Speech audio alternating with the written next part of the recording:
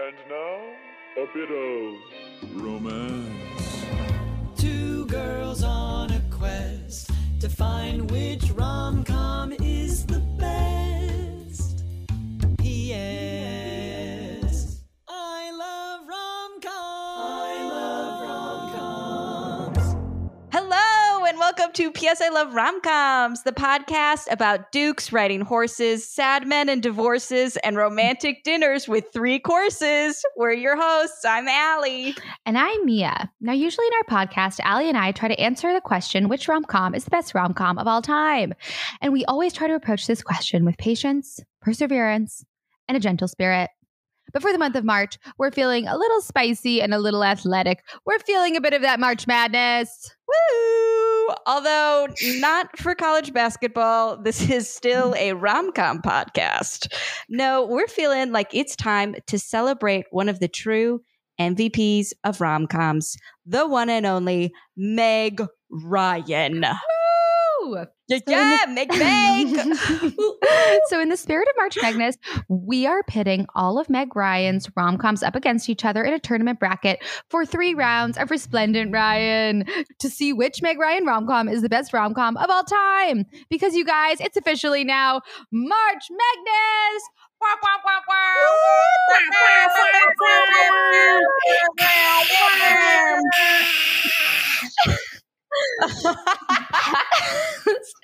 Now, we have a very special guest with us today. She's the host of the comedy and conspiracy theory podcast, Lizard People. And if her life was a rom-com, she'd be a popular high school student from Beverly Hills that sees herself as a matchmaker. However, she gets into trouble with her romantic puppeteering when it goes wrong, and she risks missing out on the love of her life. Josh! You guys, it's the one and only Caitlin Hempstead. Hi. Ooh, ooh. Welcome. Oh, I'm thrilled to be here to participate in this holy month. Now, Caitlin, we like to start off each episode with a little segment called Which Rom-Com Hero/Heroine Are You Channeling? Where we equate the experiences we've had this week with a famous rom-com hero or heroine. And, you know, I can start us off this week.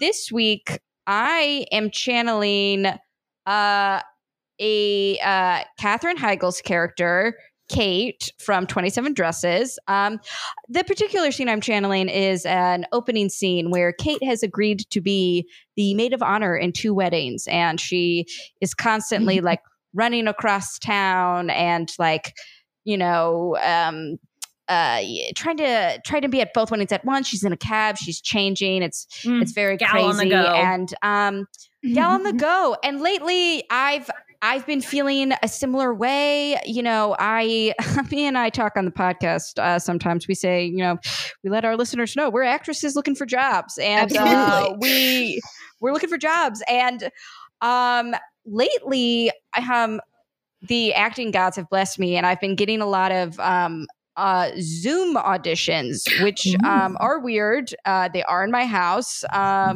mean, like they can see the casting directors can now see my apartment and see my home that I live in, and that is strange. But I'm also I got used to sending in self tapes where I could make my own, you know, hours, and now I have to do this schedule again. So it's been a lot of like me like running to do an errand and then like running to quick like jump on a Zoom call only for them to be like, just kidding, your audition was pushed 30 minutes. And then it's like, great. So then I run out and, you know, like get my car serviced. And then I run back in time for them to be like, you're 15 minutes late. And it's just, so it's been a little bit of a roller coaster. I'm being stretched a little bit thinly. But you know, that just means that I'm in my act 1 and that hopefully soon James Marsden will appear with a Palm Pilot for me. Yeah, so fingers crossed. That's who I'm channeling. Mia, who are you channeling this week? This week, I am channeling Amy Schumer's character from the modern rom-com I Feel Pretty, wherein she gets bonked on the head and then imagines that she's much more attractive. And then good things start happening for her. And of course, the moral at the end was that, you know, it's not about the outside, it's about the inside. Good moral, I think. But the reason I'm channeling her is because I was not bonked on the head, but I am running into a lot of things today. Like too many things. Like I literally like physically, like you've been physically running into things, not metaphorically. Like I know how that goes. Yes, I get into exactly. those moments where it's just like my body isn't in the place where I thought it was. Yeah, I get it. Yes. It's like I knocked over a full glass of water today and I trapped my thumb between the refrigerator and a cupboard and I knocked over something else. And I just feel like Mr. Bean, but no, today I'm actually channeling Amy Schumer's character because I'm also, Allie and I have talked about this. So I'm getting like really organized, right? I just got like a whole new filing system inspired by the Home Edit Netflix show. I'm really like starting to like just feel in terms of being a human. I'm really starting to see some like a bit more flow and sense in terms of how to live as a human and have papers and be organized. And I had to do something this week, which is normally just like a huge painful process, which is to order new contacts. I have a bunch of contacts and I look down and it turns out they're all expired. And I Googled it and you cannot wear expired contacts. Man. You can get eye bacteria. So Your eye will fall out. Fuck. I was like, what happens? Like your eyes. yeah, you Your can eyes fall fall out of and your they fall head. out. Fall right out. So Oh you my can't do it. Even though I God. did it for several Uh-huh. months because I didn't realize that it was 2021 because I lost a year of my life. And that's Fuck. the truth. So what I did Wow. was I went to order new contacts and normally it's like with rebates and all this stuff, it's like so confusing and I just end up spending too much money. And all of a sudden I'm checking out and I just see a little thing that says 1-800-CONTACTS. We will exchange any contacts you have left over. And I'm like, there's no way. What, they're going to take back my expired contacts? No. And I'm like, last minute, it's like, you know what? Let me just hop in the chat box, talk to them. Immediately they're like, yes. Give us your old expired Ew. contacts. That's our Ew, policy. why do they want those? I have no idea. Yeah, I what think are it's they like doing do with with those, them? Mia? Are they? Is it like a tooth That's- fairy and that's the situation, or are beauty they of just it. like? collecting We them want back. your baby. Yeah. Like, what Like, did my what's mom do with all my? happening? No idea, but this lovely woman named Becca chatted me through. And they don't normally do this. She canceled my order, redid it. I saved $200 because of all the expired contacts I had. Okay. Oh my And- God. And she changed my order like 3 times for me, like so painlessly. And I was just like, wow, okay. All of a sudden I knock over a glass of water and suddenly I'm, like just cutting deals and getting rid of, I just feel really like an adult who's like thriving in the world, but also being bonked occasionally, which is how life is. Yeah. It's not binary. It's neither good nor bad. It's the good and the bad. So It's a That's who I'm spectrum. channeling. It's a XY axis. Exactly. Yes. And that is so really who I'm channeling. But Caitlin, who are you channeling? I'm gonna take it a different direction. I this week have really been I'm a big Austin head. And I've been really feeling like Oh my God. Sorry, I just heard we you ask we because of probably the talked about delay. Jane Austen for the last. I We know, probably I talked wanna about ask Jane you Austen for today. the last 5 episodes. We're so okay. You're amongst good Jane Austen head fans. We've been talking about it all week. Amazing. Okay. This week, I don't know if you've already covered this one, but I am feeling like Marianne Dashwood from Sense and Sensibility. I am crying Yes. all the time. I'm falling down hills. I have a slightly older man who wants to take care of me, and I'm not letting him, aka my boyfriend. He's 1 year older than me, but he's a real Colonel Brandon. Counts. And Counts. Yes. and I just am like letting my feelings absolutely run away with me. And you know what? Maybe that's okay. And maybe sometimes in our lives, we just need to feel. 100%. 100%. Yes. Marianne Dashwood, a beloved character. I was recently channeling Eleanor. So I get what you're saying Mhm. because they're sort of two sides of the same coin where Marianne right, is like Yes, feeling yes, so much yes. and by the end sort of reels it in and Eleanor doesn't feel enough and by the end absolutely loses her shit. So, and just like we were saying with Mhm. mine Yes. is that, it's a spectrum. And sometimes we're Marianne and sometimes we're Eleanor. And when we're Marianne, it's just like, you know what? Let it rain. Let the rain fall down, knowing my dreams. And let's go stare at our ex-lover's house, and catch a cold and just really sit in it, and that's what you got to do. And that's just what you got to do. Let's accept a horse from a guy who really should not be giving us a horse, but like, fuck it, I'm taking the horse. Exactly. And it's also in that time, it's time to spring for beef patties, like that's like what the mom does when she shouldn't with the budget. And so it's like when you're marrying and you're sad, and that's when you need your mom or a friend to spring for some beef. That sounded, I know. Well, what are you going to do? No, I get it. If anyone wants to send me some beef after hearing this, I would take it. I don't usually eat red meat, but I would take it. Wow. Well, Caitlin, what an incredible channel. You're amongst good companies. Marianne Dashwood fans were the wow. Thank you. That's absolutely fantastic. And speaking of sort of, I don't know what you would call it. I'm so bad with like this. A period piece? 19th century? Yes, 18th century? 17th century? Unclear. The dancing and costumes make it extremely unclear. Yes.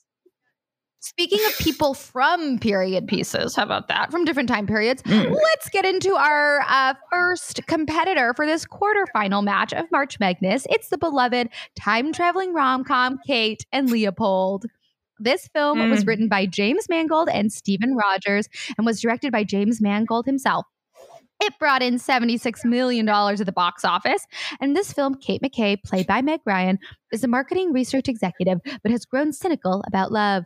However, when a rip in the fabric of time thrusts the third Duke of Albany, played by Hugh Jackman, into her life, the potential for an old-fashioned modern romance ignites. So, from the sidelines, what are our overall thoughts of this movie? Caitlin, was this your first time seeing it? It was not. I saw it in theaters, baby. Yes!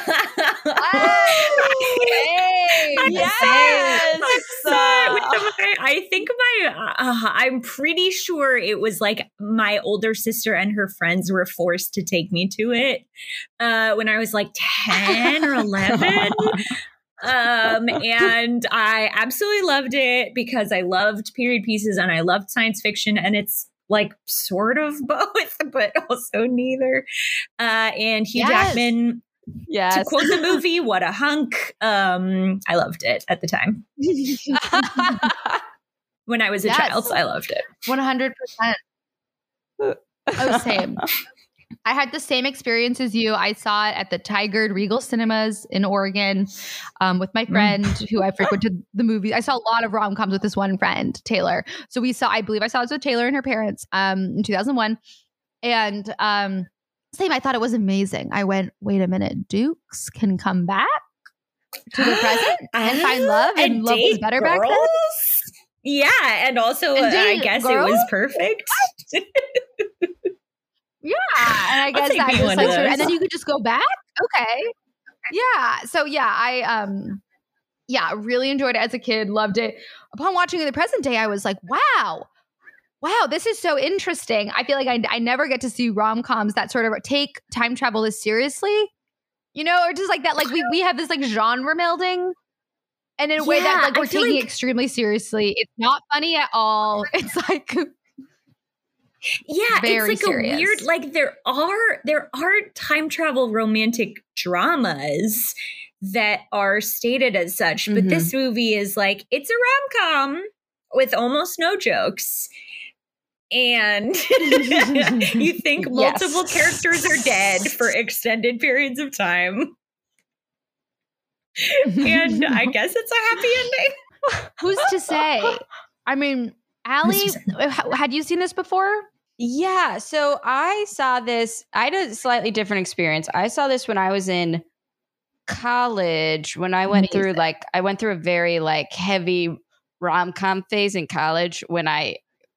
The first time I ever got dumped hardcore, I was like, I just got to figure out what I did wrong. And then I was like, I know where I'm going to learn about love. I know how I'm going to educate myself about love. I'm going to watch rom-coms, time traveling rom-coms. Of like that's exactly how I'm going to. Screenwriters telling you how to find love. And Exactly. 2 male screenwriters telling me about love and time travel is exactly how I'm going to learn how to have a good, healthy relationship in the future. Yeah, I watched this movie then, and I mean, it's got Meg Ryan and it has Hugh Jackman, and so for me that was enough, and I was like, oh yeah, I like this. It definitely like it wasn't like this is the best rom-com I've ever seen. But yeah, I guess I was just kind of like, this is medicine for my sad heart. But it wasn't like I'm going to rewatch this every year like I do with like You've Got Mail and other rom-coms and stuff and like that. And it makes sense. And you've been burned and she was burned. And then a lovely sort of Anthony Bridgerton character pops back into the present and woos her. So I can totally see why that was medicine and still is. Caitlin, how did your viewing experience change upon this 2021 viewing of Kate and Leopold, if at all? Ooh, yeah. It changed. I think that when you are 10 and first starting to have crushes on boys, you will accept anything that involves having a crush on a boy as beautiful poetry. And as an adult, I was like, oh, well, okay. All right. So I'm going to level with you both. I don't watch a lot of rom-coms. It's not usually my genre. Fine. Thank you. And so I think I don't have that much to compare it to.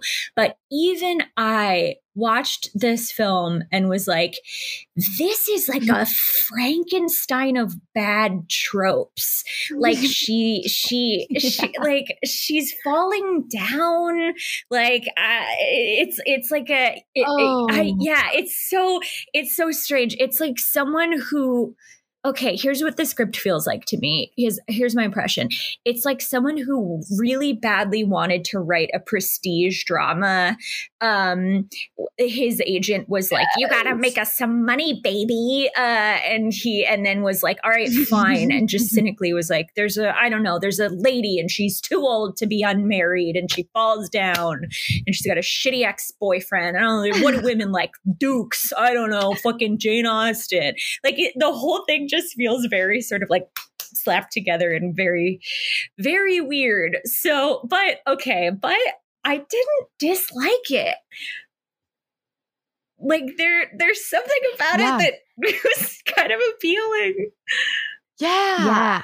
I mean, I've said this before for like rom-coms where we're like, part of us, like we talked about Sleepless in Seattle recently, where it's like this movie is problematic because it promotes stalking.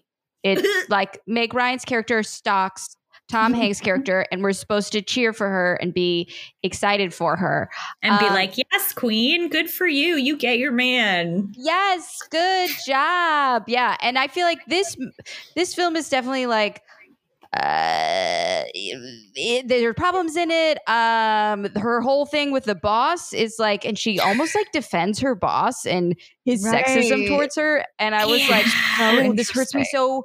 It hurts me so bad. But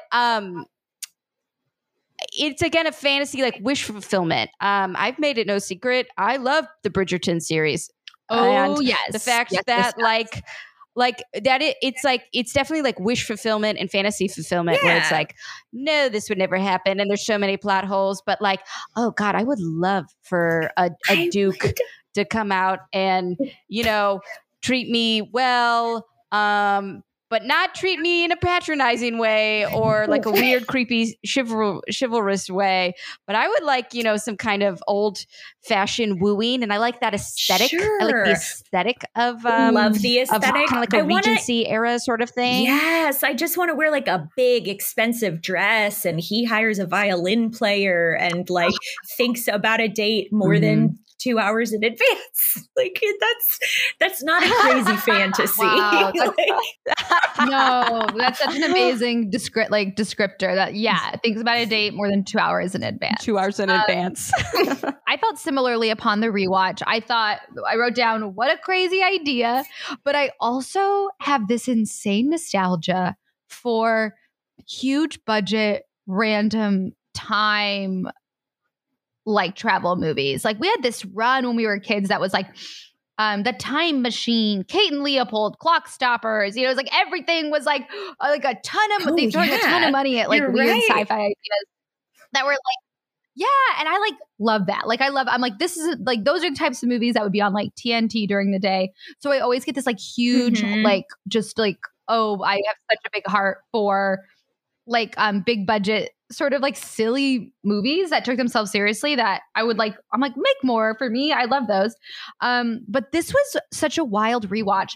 It was interesting, like when we were kids, right? There was constantly like, oh, being a princess or being in like olden times was like more romantic and blah, blah, blah. And then now what we know as adult women about sort of like not how women sort of didn't have rights or property and all this marriage stuff was really about like not becoming family like, contract. Totally like just screwed. Exactly. I was like, what are the odds a man from that time would be a better man? Yes, like the appealing part about Jane Austen is like Mr. Darcy is the exception. Like sure, it would be cool to have a man who was nice to you and had money, but for the most part, like you're gonna get a family contract with a dude who will be like, "Shut up, woman!" Like, and now we're just like, yeah, that was the default. Oh, right, and the idea that the Duke would come back to present time, and also it's like I believe it because Meg Ryan's smoking hot. But Meg Ryan's 39, I think, when they shot this. And I'm reading the second Bridgerton book, and it's all about how this 21-year-old's a spinster. So I'm like, okay, so this guy's coming to the present.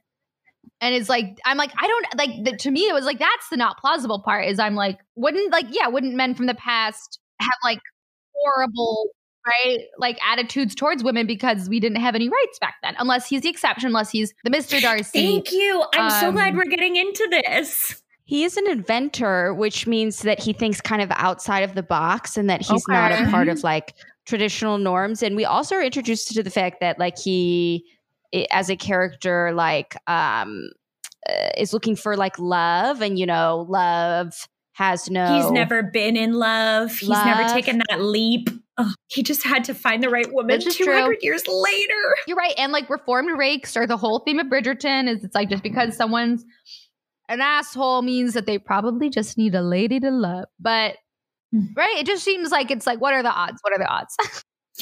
And there's, like, I had a hard time.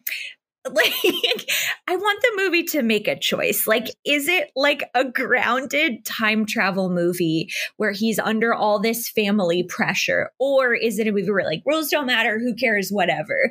Because, like,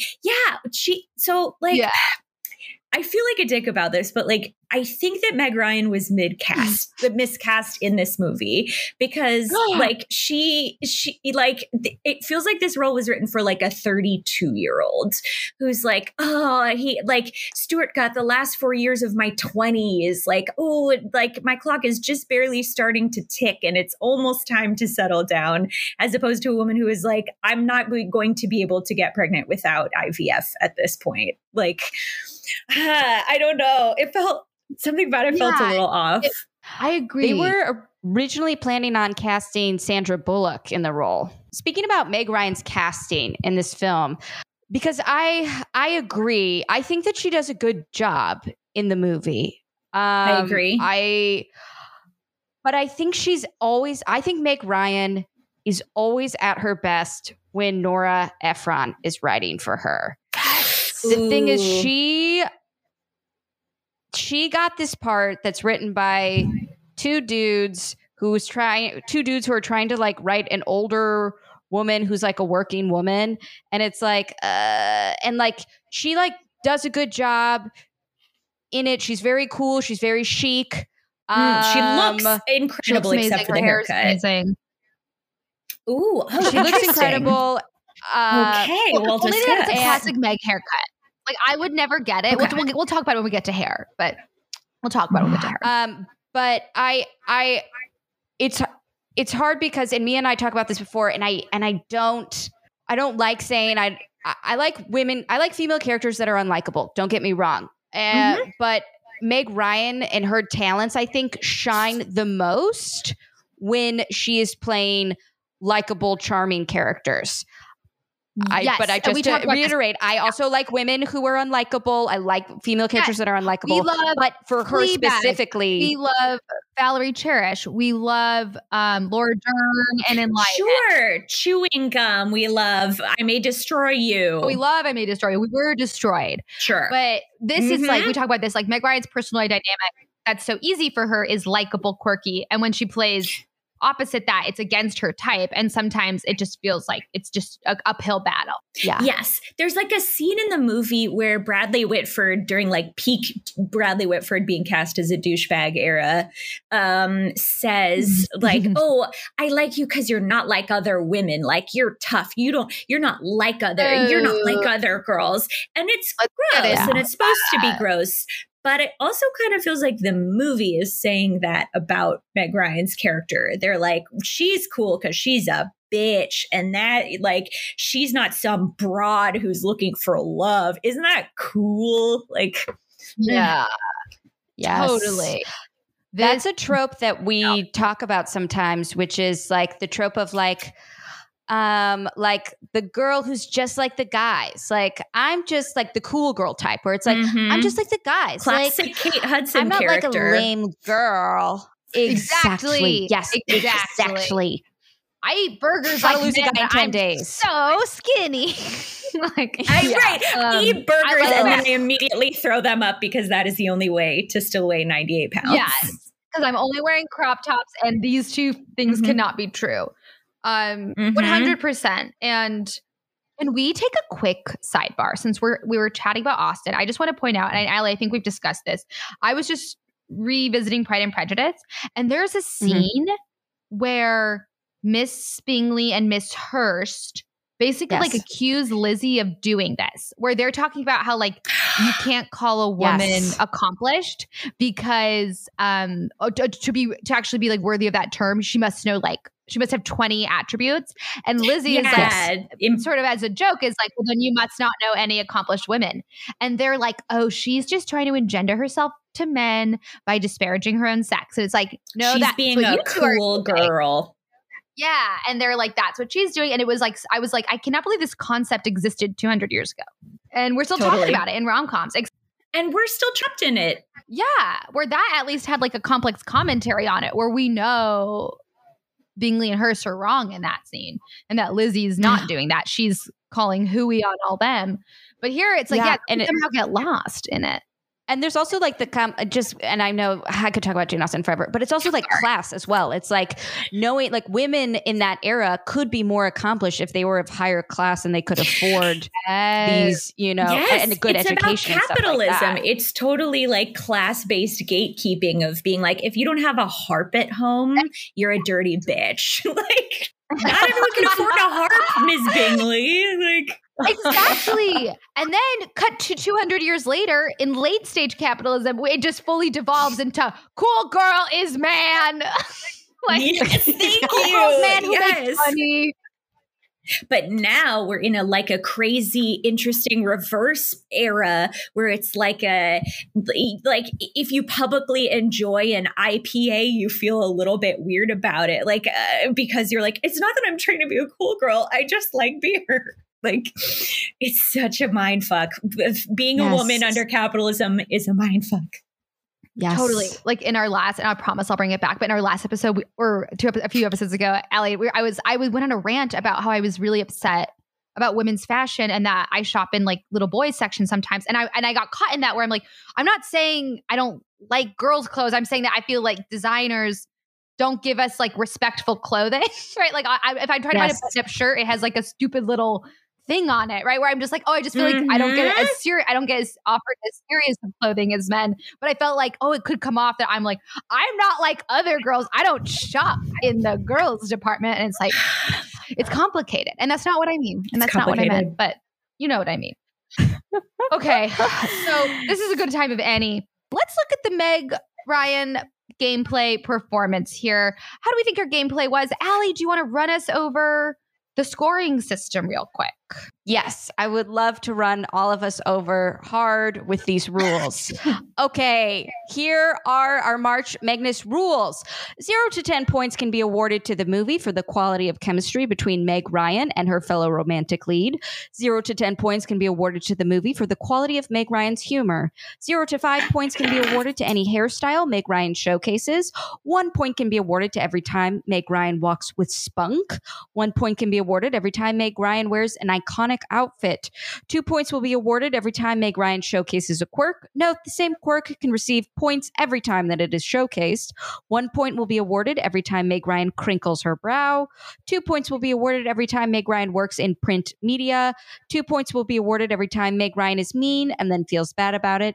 And at any time, PS I Love Romcoms and their guests can create a new March Magnus rule and award points to at their own discretion. And our fouls are 2 points will be deducted every time Meg Ryan's hair is straight and past her shoulders. 2 points will be deducted every time Meg Ryan's romantic interest is significantly less attractive than her or more than a decade older than her. And those are the rules. I think those are comprehensive and I have a lot of respect for them. Thank you so all much. Allie. That's all Allie. Allie, do you want to kick us off with your point? I would be happy. I would be happy to start with some point awarding. I'm going to start off with chemistry. This was hard. This was a little bit hard for me. I felt like I like both of these actors so much, and I think they're both very attractive people. But Gorgeous. I felt like there was something lacking in their chemistry, and I was really trying to put a finger on it, and I'm not sure what exactly it was, but I felt like, I don't know, it felt maybe like Meg Ryan was phoning this one in a little bit. I don't, or I don't know, but I gave them a 5. I'm with you. I gave a 4 on that one. I think they're both working so hard and they're gazing so deeply into each other's eyes. And they're both so hot and so charming. But yeah, it doesn't seem like they dislike each other. There's something like older sistery about her energy, or like buddy-ish. I don't know. Yes. Like she's so competent and he's such a doof. And I don't know. Something's wrong. Something's very wrong. Yeah, no, I agree. And I too gave it a 5 because by the time we got to the like I love you and like the romantic date, I was like, wait, what did I miss? When did they fall in love? Yeah. I was like, wait, I missed something from like what happened to now. And so I was like, anytime that happens, I'm like, oh, show your work. Felt like there was a missing scene for sure. Exactly. Yeah. Exactly. Our next, I want to talk about the humor. I felt like her humor, she definitely got to tell some jokes. Like, for me, I'm always looking at like, is she the butt of the joke, or is she the one telling the joke? And I felt like there's like, what did I write down as funny? Like, I felt like this was more sassy funny, and Meg Ryan usually plays cute funny, and I think she did a good job doing sassy funny. And she did a Meg Ryan thing that I freaking love, which is, I call it the Meg Ryan yes dance, where she gets good news and she goes yes, and she like punches the air and she goes yes, and she like, it's something that like is very her. So I gave her a little bit higher humor than maybe normal, but I gave her 7 for humor. Nice. Yes. I feel very similar. I gave her a 6 for humor. I think that this really showcases one of the things that Meg Ryan is like the best at in the business, which is the really extremely funny human reaction where someone will do something and then she'll go like, like it's just like really funny, satisfying like reactions to stuff. So yeah, I think she did as good as the material would possibly let her. Yeah, I agree. I also gave her a 6 because I thought, well, the content was like fine, totally fine. I enjoyed watching it. It took me back. It was enjoyable, easy to watch. But yeah, I was like, it's not that funny, but I really enjoyed like her conversations with her brother and her there was like a fun like cadence and back and forth that felt lived in and felt fun, and I appreciated it. Yeah, so I give it a 6, not the highest, but not the lowest. All the supporting cast to me was just perfectly cast and putting in gorgeous work. Breckin Meyer, incredible. Liev Schreiber, way better than the movie needed him to be. Viola Davis. Viola Davis was one scene as just like a poop cop. What a waste. It was wild. It's like, oh my gosh. If only you knew what she was going to do. Like her career is gonna blow up. And also just a testament to so many actresses who you're like, oh man, how sad is it for maybe some other actresses who's like all they ever got were poop cop parts, but they had so much more in them. And it's we're just lucky that we got to see all that Viola Davis has to offer. Yes. I'll hop into the next category here, which is, what is it? Style? Which is it her hair? Hairstyle. Yes, I would love to talk about her hairstyle. It is not typically Meg because it's very straight, but I gave her hairstyle a 4. Not because I think it's the greatest hairstyle I've ever seen, but because only Meg Ryan could pull this hairstyle off. If any other person tried to do this hairstyle, which is a heavily layered, straight, long bob with crazy bangs, they would utterly fail. And she managed to pull it off. Like I was like, this works, but only on her. So I gave her a 4. I would have to say, to me, the hair, boy, I mean, you make some really good points, but I think I'm going to have to go with my gut on this one and respect what I initially wrote down, which is a 2. I hated it. I thought it looked like fucking garbage. But I take your point that it's like, only Meg. It sort of worked for the character, but it genuinely, there were scenes where I was like, I can't tell what's going on because I'm looking at that nasty layering. So for me, a 2. Yes, absolutely. Absolutely relatable. Of course, we're going to have moments of disagreement here, and that's okay because that's sports, baby. Mm-hmm. That's how sports work. And this is about sports. It's about Meg Ryan. And I unsurprisingly also gave it a 4, Allie, because I agree with you, Caitlin, in that what a crazy hairstyle. And I agree with you, Allie, like nobody but Meg could pull this off. I think, and this is not to be reductive, I just think it's incredible. Constantly in awe of Meg Ryan's hair. I'm in awe of the different things it can do. I'm in awe of the different hairstyles it supports. So how could you have a stick straight, heavily layered hairdo and still have that much volume and see all of the layers? I don't get it. And then still wear it up. She still could put it up. So up it looked better to me. Looked very cute. Very cute when she put it up. So yes, well, I just continue to be impressed by it at every film I see it in. So that's where I win for hair, but I also get that it is not a hairdo anyone we know would have right now. Or should have. Ellie, is it spunk?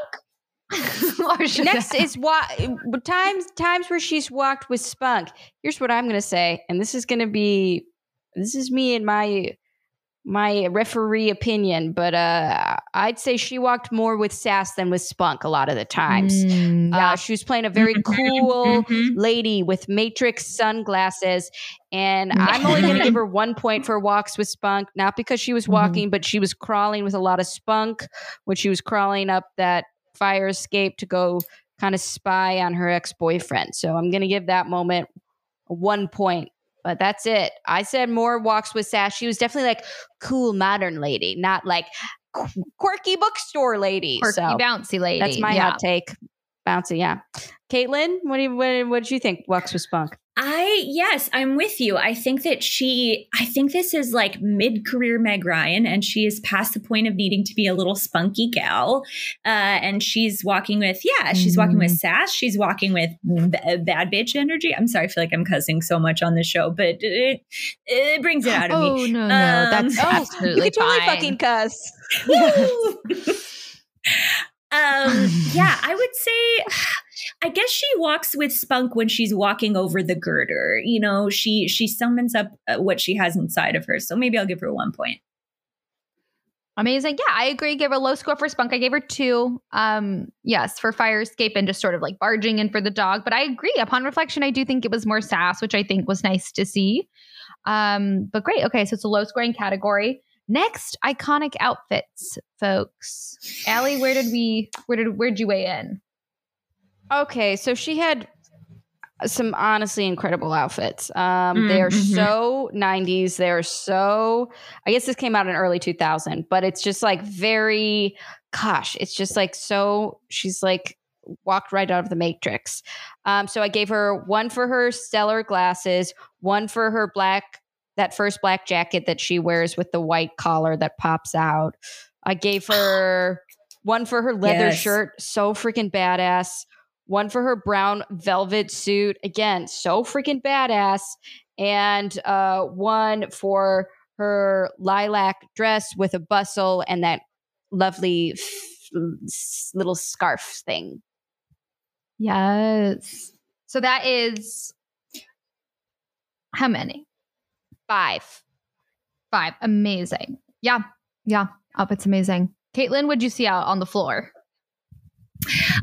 You know what? I'm just going to defer to Allie and say, totally agree with all of those choices, except I don't agree about the lilac dress. I don't think it was iconic. I hate to be a negative Nancy, but I don't think it worked in either era. It looked weird for a corporate soiree. It looked weird in a Regency ballroom. They would have been like, get this whore out of her. I can see her shoulders. So it's sports, baby. It's sports, baby. I have to disagree with you on that one. You got to call it like you see it. Absolutely. So how many points are you going to be giving them? Are you going to be giving the outfits minus a 4? Amazing. I agree with both of you. I think there was iconic looks and not iconic looks. I think I give her 4. The 2 that come to mind for me are the little sunglasses. Again, I think they're iconic. I think they're of the time. I think with the haircut, right? You might not see anyone wearing them now, but I thought, wow, what a statement. I loved the white shirt that Bradley Whitford replaces. I think that was a very, very nice tailored looking shirt. I was shocked if he could get a similar one. It just fit her like a glove. And then, you know what I really liked, which is crazy, and it might just be Meg Ryan. I thought she was wearing like a really cute outfit when she had dinner with her brother and Hugh Jackman the first time. She was wearing like this like really cute sweater. It also felt very of the time, very chic. Yeah, and I was just like, it just looked amazing on her. I just thought she looked so cute. Right? Just like the quintessential New York gal home trying to relax and then has a lovely Duke over for dinner. So that'll be a 4 for me. Okay, I got that one. Next, crinkle. Allie, where'd we land on crinkles? I did not see as many brow crinkles. It could be because, Botox. As actresses, ladies in Hollywood, we got to get some work done. And so, and she's well known for a forehead wrinkle. Yeah, I wanted to bring this up. I wanted to bring this up. But it's so sad that I'm not anti-fillers. Like, I'm fine with people getting whatever they want to make themselves feel good about themselves or get more work, like whatever. But it is sad that she felt that she had to take away an iconic attribute just to be able to still get roles where she's looking for love. It sucks. Yeah. I know. So I didn't really, I saw maybe a whisper of a brow crinkle when her ex-boyfriend was like, I've discovered a portal in time. I saw her kind of the whisper was there. It was like, so I gave just 1 point for brow crinkle. Yeah. Caitlin? I think I saw one during the initial dinner with the Duke where she's like drinking a lot of wine. But I'm not 100% sure. And that's the only time I can think of. So 1 for me.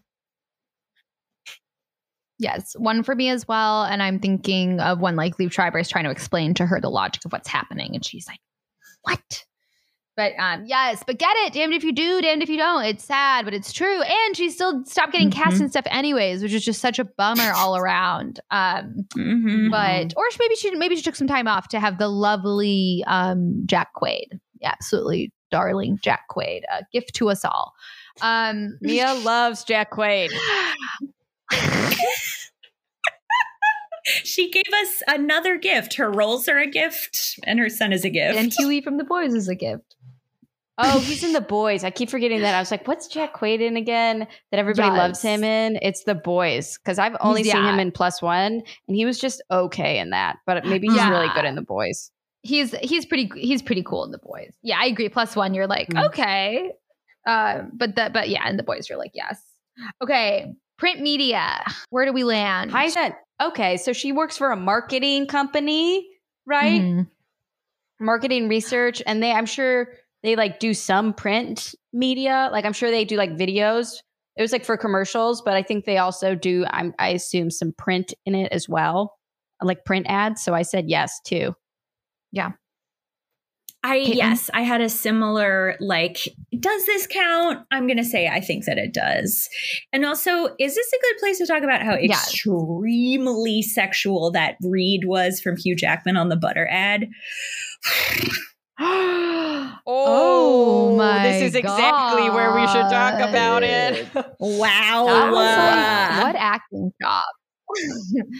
What acting chops. Also, all the more hysterical to make the turn into, is this an actual sample of the margarine? My morals won't allow me to do this. I'm an upstanding gent. This margarine tastes yucky to me.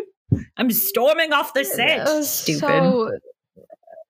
It was great. Did anybody else like have their fingers crossed being like, sing a song as Jean Valjean? I know that the timing is wrong, but it's just like, this is like maybe just like, I don't know, just like sing a little like, I feel like we're getting like a glimpse of maybe like some like, a pre-potential before, Hugh Jackman later plays Jean Valjean. Mm-hmm. And other song and dance man characters.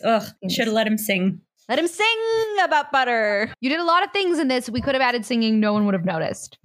I awarded half the points because while I was like, sure, like we normally stick journalism or advertising, and this is like a little bit further with market research, but I was like, you're basically doing the same thing and you're just sort of zhuzhing it to make it look like you're not doing that, which is that your heroine works in print media. It's the type of job you give your heroine in every rom-com. So yeah, I awarded it half points. I gave it 1 because I was like, it's by a slightly different name, but it's effectively and emotionally, it connotes the exact thing all the other rom-coms do. So yes, I think our final points system before we get a foul is mean and feels bad about it. Allie, how many do we clock with it? I struggled with this one just because I honestly forgot about it. And then, but I'm trying to think, did you guys spot anything? I think that when she at the commercial shoot, when she has her big speech about like, I wasn't born a duke, like some of us have to work for a living. I think then afterwards she feels a little bad about that it. Like dock thing. Mm-hmm. They're on that like weird kind of like watery dock thing. Yeah. Okay. So one's all I would around. say that. All right. One's all Caitlin, around. 1 for you. I'm gonna steal yours. Yeah, one's for me. One's for me as well. Yeah. Amazing. Okay. Any fouls do we see on the court? Oh, you know what? I would say a foul that a new foul I added in the previous episode was like, if Meg Ryan's phoning it in, that's a foul. And I think someone mentioned that they perhaps felt that she was phoning in a portion of it, maybe perhaps the romance. So I'll give it a -1 for that. Can I award bonus MVP points? This is just a little fun fact. But while they were shooting, it was Hugh Jack. I'm sure if you guys watch it on Amazon, you probably saw this little fun fact. But like little fun fact, when they were shooting the film, Hugh Jackman was having a wedding anniversary with his wife, and he couldn't make their wedding anniversary because he was filming all day. So Meg Ryan was like, "Hey, I'll have dinner with you, Hugh Jackman's wife, and we can just have like a little girls' night and just, I'll just take you out." Which I think is just like so freaking classy. And like Meg Ryan is a rom-com heroine in real life as well on the screen. Like she's Take just that, writers, directors. She's a gal. Sorry. She's a ladies' lady. Eat shit. She's a ladies' I would like to, if y'all. I might, I would love to award another points category. Is this kosher? Do it. Yes. All points are free game. I would like to award a point for her having a big climactic speech that in the moment is very embarrassing and awkward, but helps her to realize that she is in fact in love. Because I think that is a trope yes. that we sometimes see. Yes, for Meg Ryan specifically. Love that. Okay. Well, all right, you guys. The points are in for Kate and Leopold. But before we announce the final tally, let's introduce our second competitor. You could say that this Meg Ryan film was orgasmically good because you guys, it's the iconic When Harry Met Sally. Yes. The stats. When Harry Met Sally came out in 1989, was written by Nora Ephron and directed by Rob Reiner. It grossed $92.8 million. In the film, recent college graduates Harry Burns, played by Billy Crystal, and Sally Albright, played by Meg Ryan, take a road trip from Chicago to New York, during which they argue about whether men and women can ever truly be platonic friends. 10 years later, they meet again at a bookstore and test out their theory by attempting to stay friends without sex becoming an issue between them. However, they eventually fall in love and eventually bang! Yay!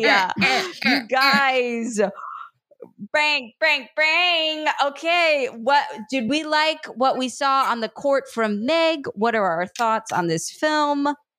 Spill it to me. Caitlin, was this your first time ever seeing this film?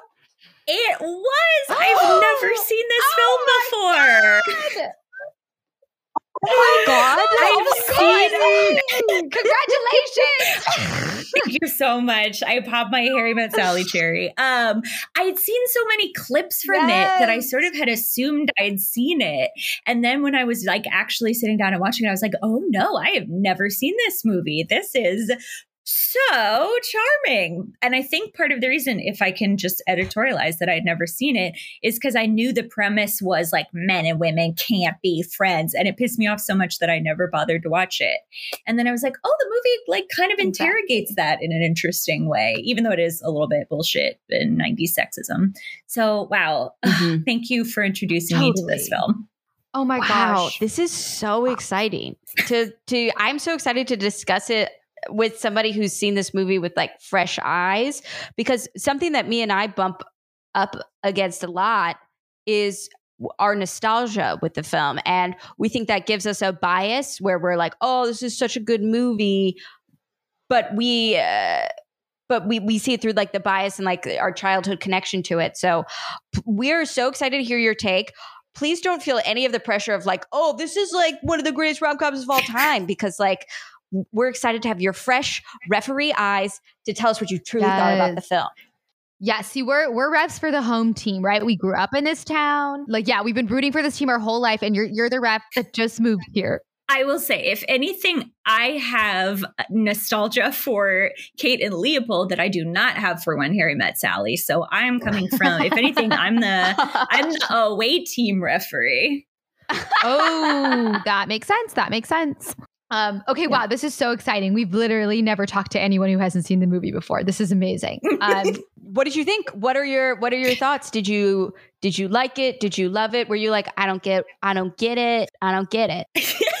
I will say Nora Ephron is irresistible. Like the dialogue catches you up in a big, warm, sassy hug that you simply can't resist. They're both so fucking charming, even though it seems like Billy Crystal's main character trait is just that he's a misogynist, which was like sort of an interesting choice. Yes! But like he's so likable that you sort of are like, oh, well, he'll grow, he'll learn. And he does. And I think like one of the reasons that I watch a lot more TV than movies is because you really get to watch characters like grow and change. And this movie pulls off an incredible magic trick where you really watch them become like better, kinder, more softened people. And I loved it. That is such a great read. Yeah, because it acknowledges that it's like there are so many flaws individually about what's happening that make it so it should not age well in 2021. Yes. But that I think referring to it as a magic trick, it's like that sums it up. Where by the end you are like so charmed, you're so on board. The freaking little vignettes with the married couples. By the time they're married couple vignette, you're like, oh my God. Oh yeah, it got me. I got teary-eyed. Oh, they're so good. Did you have a favorite? Did you have a favorite of the couples? Vignettes, yeah. Oh, okay. That's a hard one. I really love the couple that just completely talked over each other the entire time. I thought that was so charming. I appreciated the last couple where it was just like, well, I saw her and I thought she's I don't hate the way she looks, and now we've been married 55 years. Those are so charming. They're so good. And I would say, were we talking about this? How in Kate and Leopold, how I was like, by the time we got to I Love You, I was like, wait, what happened? Show your work. In this, it's like that scene where he is triggered after seeing Helen and is being such an asshole. And then she freaks out and is like, at least I'm not screwing people, like I'm out for revenge. And then he's just like, can I say something? And she's like, yeah. And he's like, I'm so sorry. I'm so sorry. And they're hugging and they're just like, so sorry. And I'm just like, that's intimacy. I'm watching intimacy. Yes, it captures intimacy in a way that like movies are not good at usually. It's like real human goodness. Yeah, I mean, the scene when they're in bed and they're watching Casablanca, and they're both, they're on the phone and it's just so beautiful. And they're like last scene. And I also love it so much because something that connects with Casablanca and that stuff is when they met in the beginning and they see each other 5 years later and it's like, oh, we don't remember each other. But it's like throughout their whole lives, they really remember what each other said in that first conversation. Yes. And they have their little different takes on it. To the point where 10 years later, he's like, you said you wanted to be Laszlo. And they grow and they change and they're like, did I say that? Yeah. And she's like, I would never say that. I guess I said that. Like, it's like, I never clocked that until this time. And I was like, even though they like act like they really couldn't give a fuck, they remembered like the whole conversation. They remembered all the the decades. Mm-hmm. And the thing is, like, there's that moment where it's like the second time they see each other, and Sally's at the airport, and she's like, "Oh, like that's Harry. I had to like drive with him, and it was so insufferable. He like made a pass at me, but she can't remember." Her best friend from college's name, but she can remember Harry's name. She remembered every single detail of the drive. Yes! And they both forgot about Amanda Reese. And then she makes fun of him for forgetting her name. Yes. Oh my God. Also, just like, apropos of nothing, I just fucking love the scene in the car initially when they're stopping at the diner and they're fighting about Casablanca and Meg Ryan takes out a giant can of Aquanet and is just spraying her hair. And it's like, that's why she gets out on the plane at the end of the movie. And then like, it's just like, it's like a dance. There's so much in this movie. I just learned the term business, where someone's like doing something with their hands that's unrelated or like eating something. And there's so much like character building business in this. And you can tell that like, I think Nora Ephron rightfully gets a lot of credit, but like Rob Reiner's direction is also so specific and like so good at building the characters.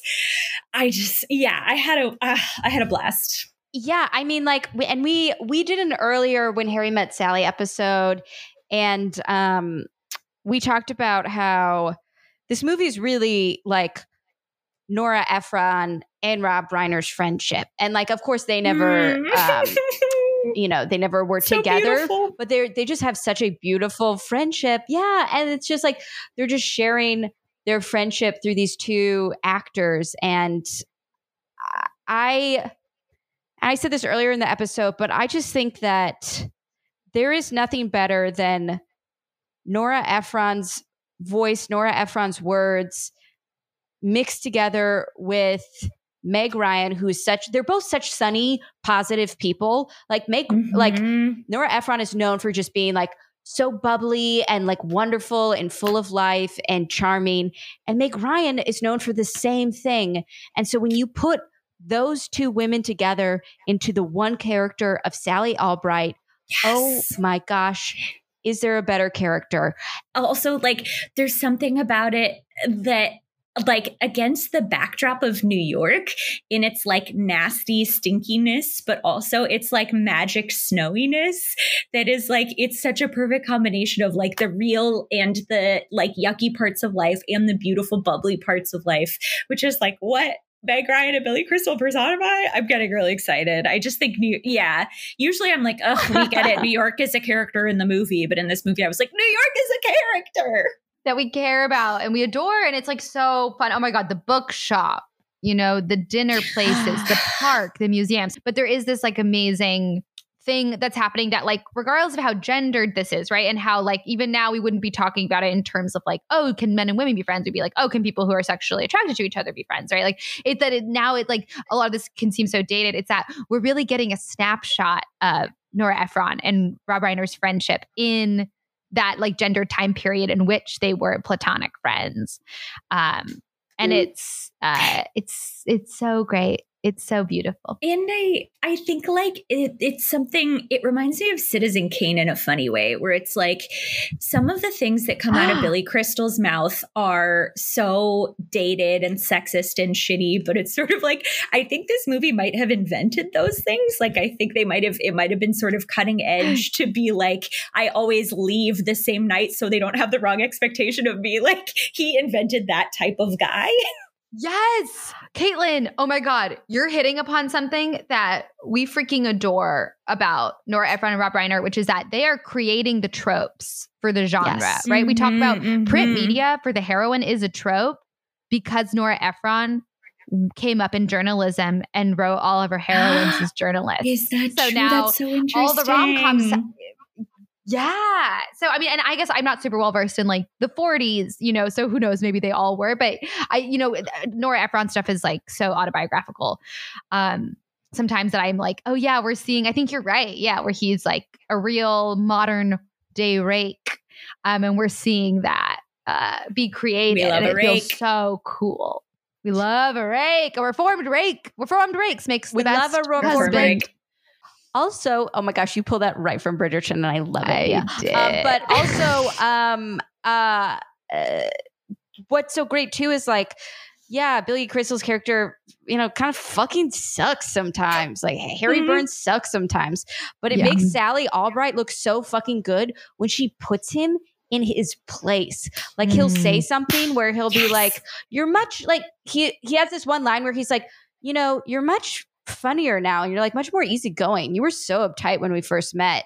And she's like, "You just did the most fucking annoying thing by insulting." Like, it seems like a compliment, but you're really insulting me. And when she calls him out, it is feels so satisfying. And you're watching her make him a better person, and it's not her job, but she's just being like, "Hey, you do this thing." I'm pointing it out, and it's bad. And he's like, "Oh yeah, I guess I do that thing, and it is bad."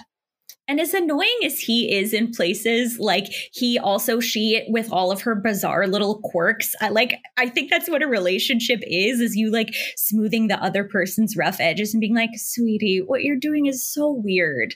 Don't do that." Yeah. Yeah. Put all the envelopes in the mailbox all at once. Don't do this little like one at a time mailbox thing. Just take them and just put them in.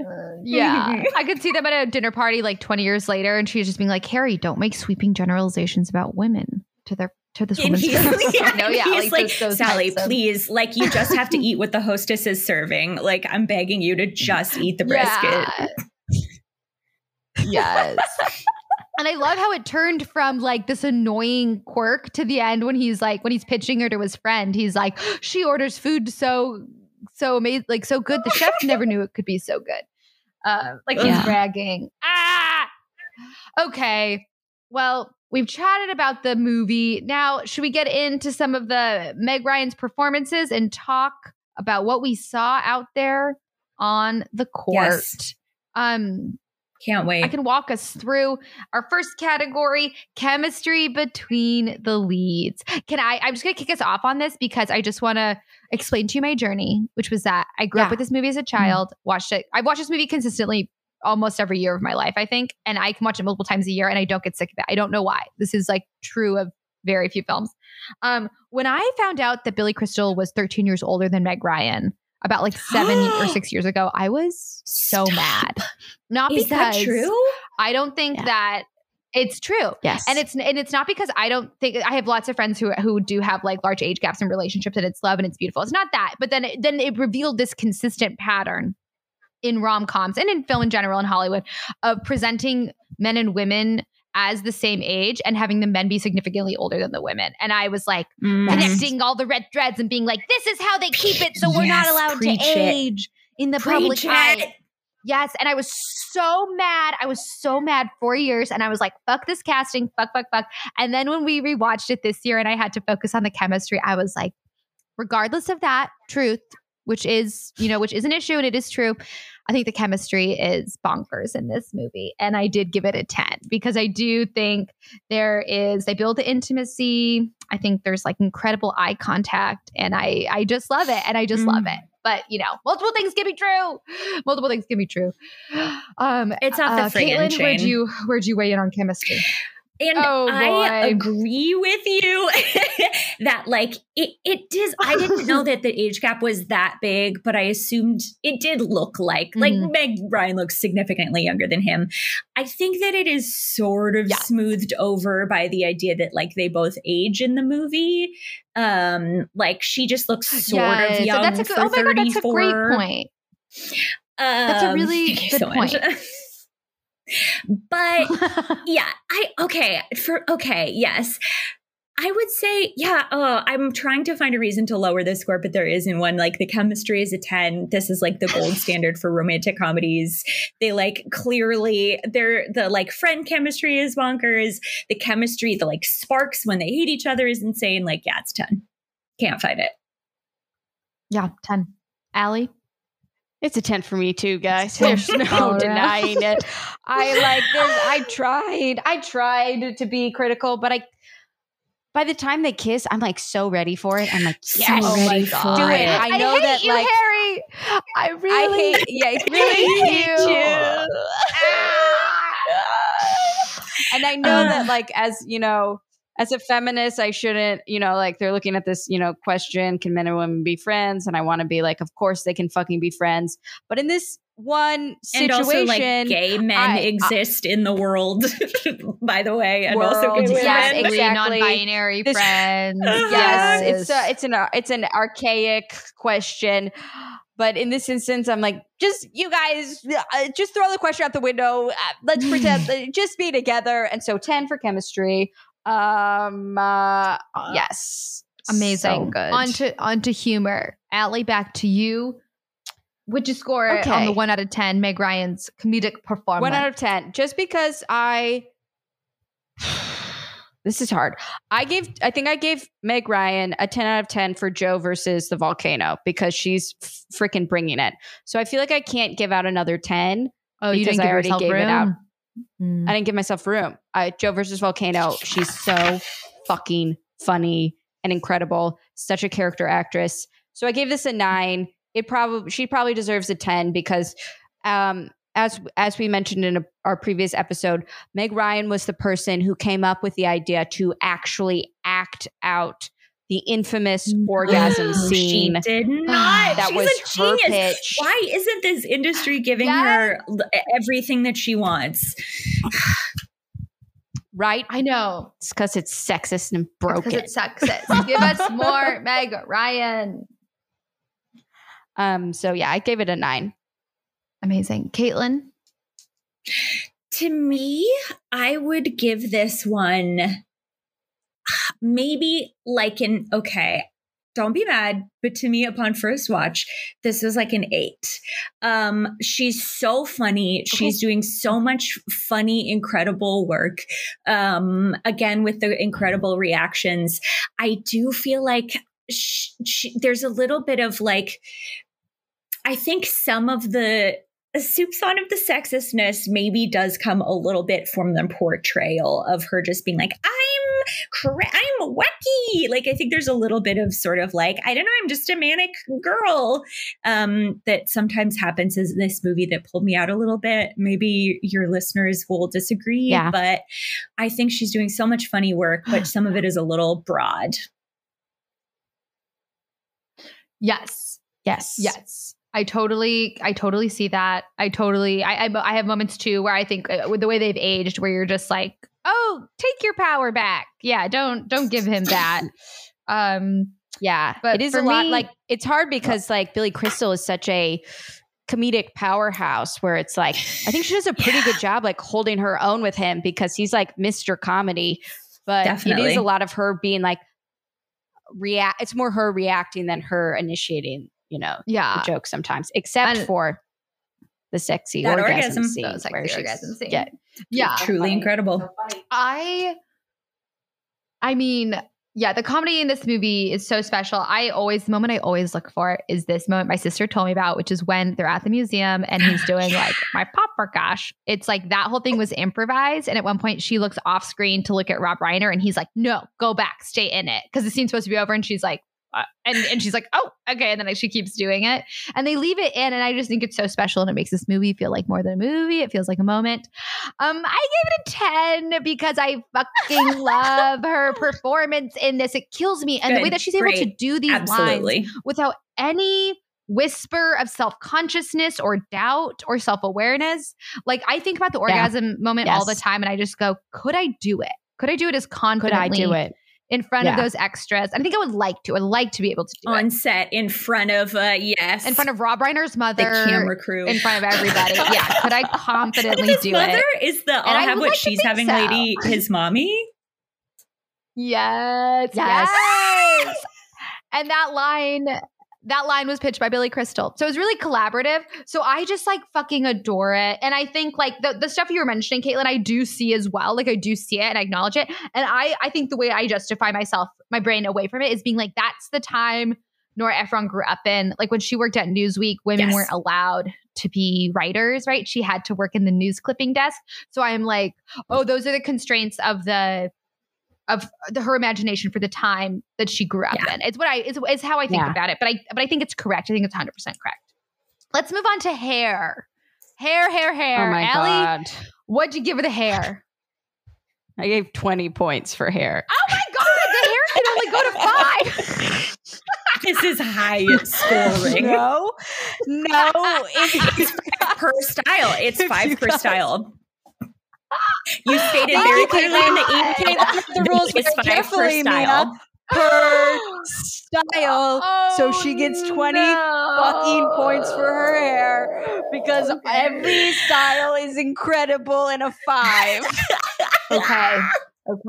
Well, I stand corrected and I will be recalibrating. Caitlin, where'd you weigh in? For me, yes.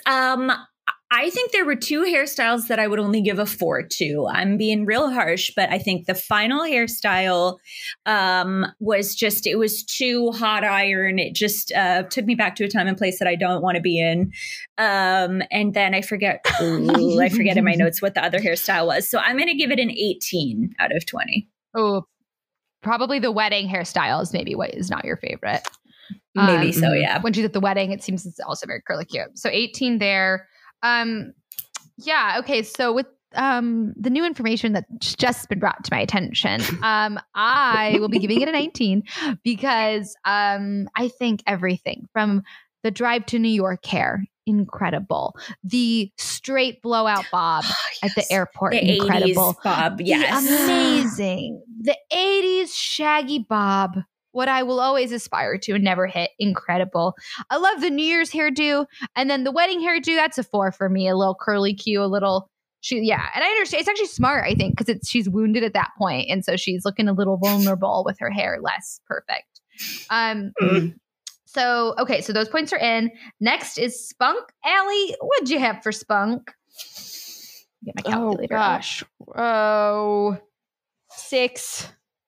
6. Amazing. Interesting. Caitlin, out of 10, Any right? Spunk. I think it's how many? It's like 1 point for each one per kind of spunk. spunky walk. Point for occasion. Oh, okay. I did that one wrong.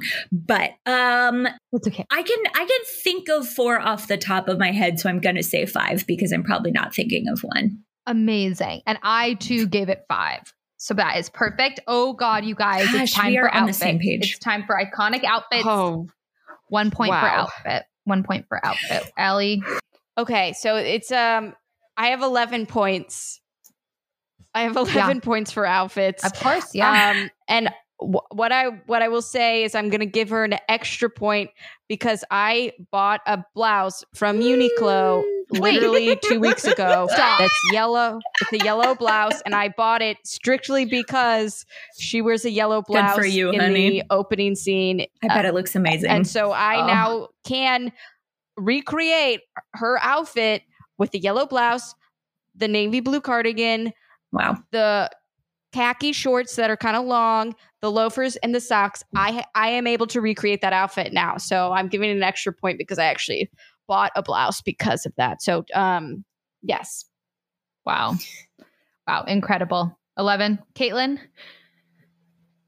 So for starters, you're going to have to show us that outfit. Please email it to me whenever you wear it next. Yeah, I mean, it's really I'll post it on the gram. That's great. Oh my I'm thrilled to gosh. hear it. I would say I'm not going to lie. Like, I was enjoying this movie so much that my notes for it were not as good as is for Kate and Leopold's.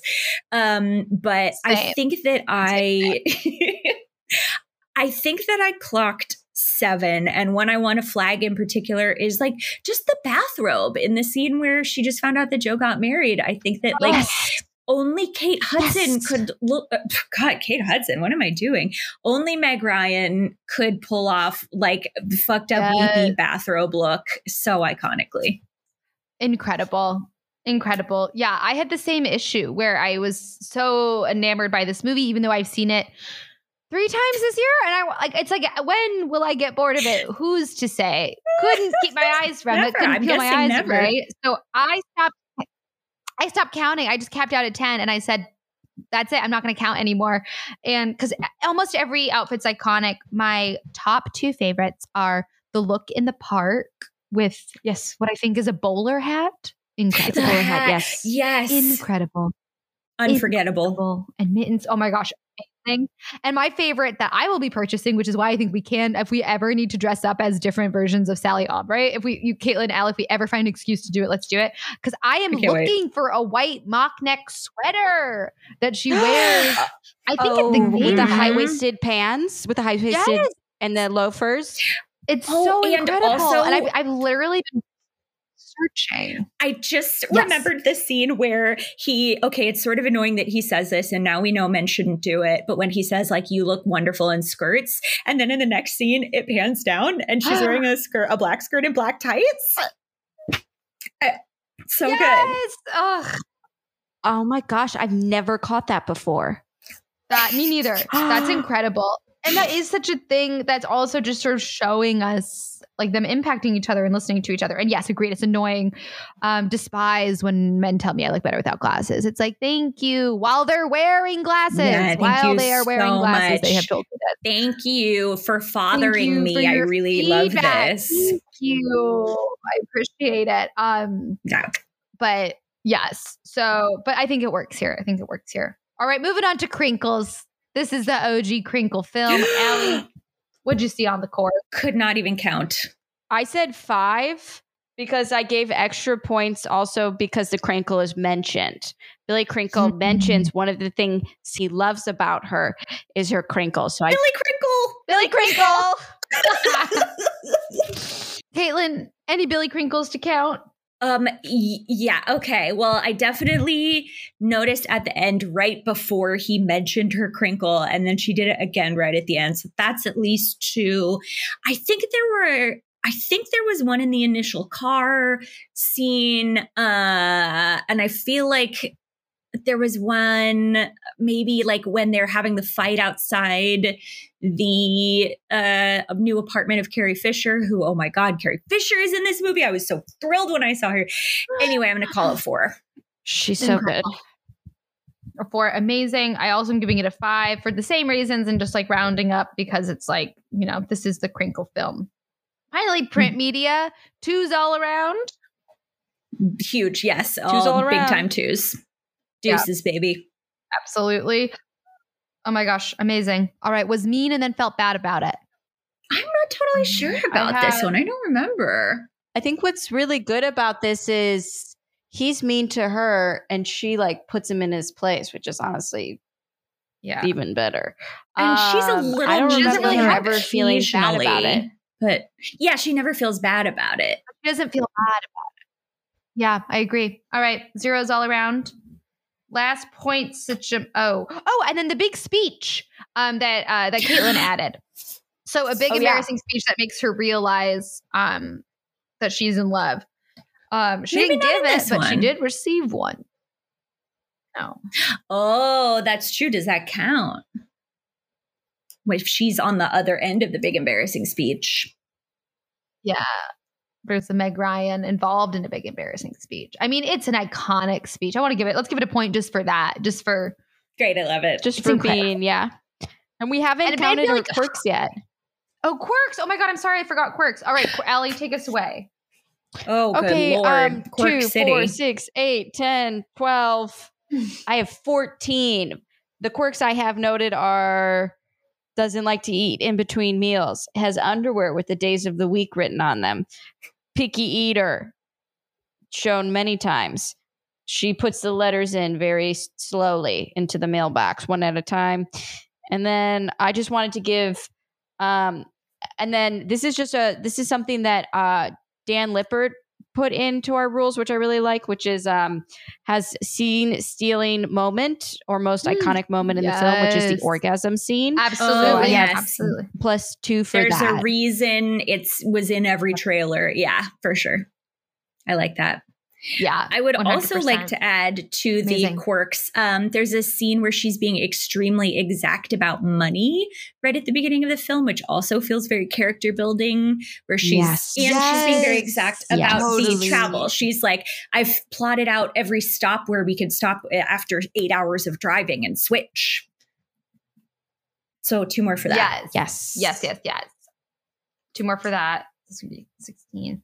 And then, I'm gonna add all of those because Allie had 14. Caitlin, with your 2 additional ones, that would be a 16 for you, and I'll put a 16 for me as well because this movie was Quirk City. 2 points per quirk. All right, you guys, we have tallied up Kate and Leopold. We have tallied up when Harry met Sally, and now we have the final scores. Mia. Do you have the final tallies for these 2 iconic rom-coms? 2 fierce competitors. 2 equally the whistle was unforgettable. Equally unforgettable, iconic films. Everybody, we all know and love Kate and Leopold, and it's one of the cinema's treasures. Well, you guys, in this neck and neck match, the refs have agreed, the whistles have been blown, and the crowd waits with bated breath. Kate and Leopold finishes the game at 71, while When Harry Met Sally, favorites and predicted winners come in at 225 points. Everybody's getting chalupas! Woo!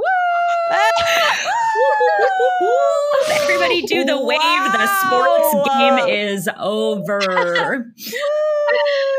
Oh, wow. A blowout. A blowout. I can't say I'm surprised. Well, predictably. Who could? Who among us could?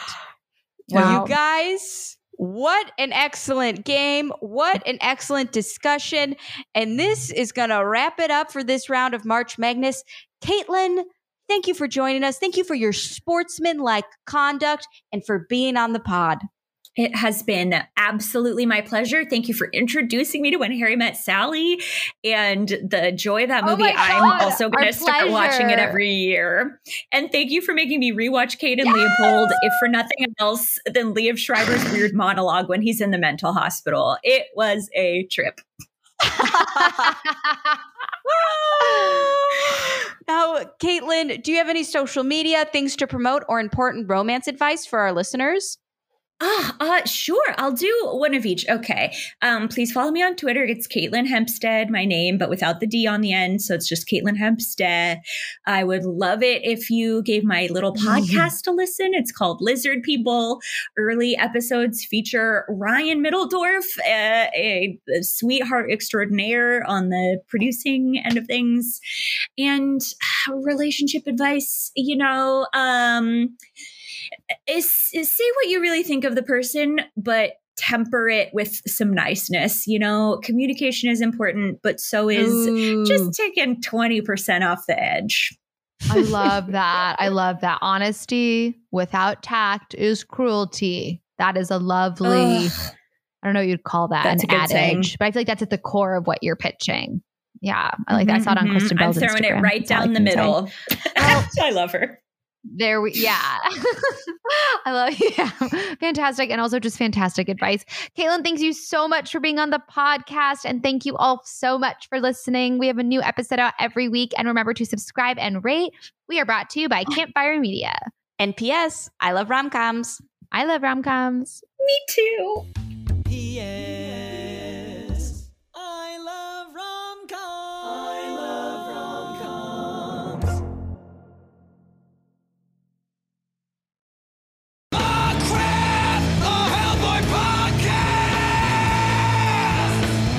I'm Kate Thompson. And I'm Mark David Christensen. And together we host Crap, a Hellboy podcast. The show dedicated to the half-demon hero brought forth by writer-artist Mike Mignola and published by Dark Horse Comics. Each week we discuss everything Hellboy. Plus his expanded universe with the BPRD, Abe Sapien, Lobster Johnson, and many more. That's Crap, a Hellboy podcast on Campfire Media or wherever you get your podcasts.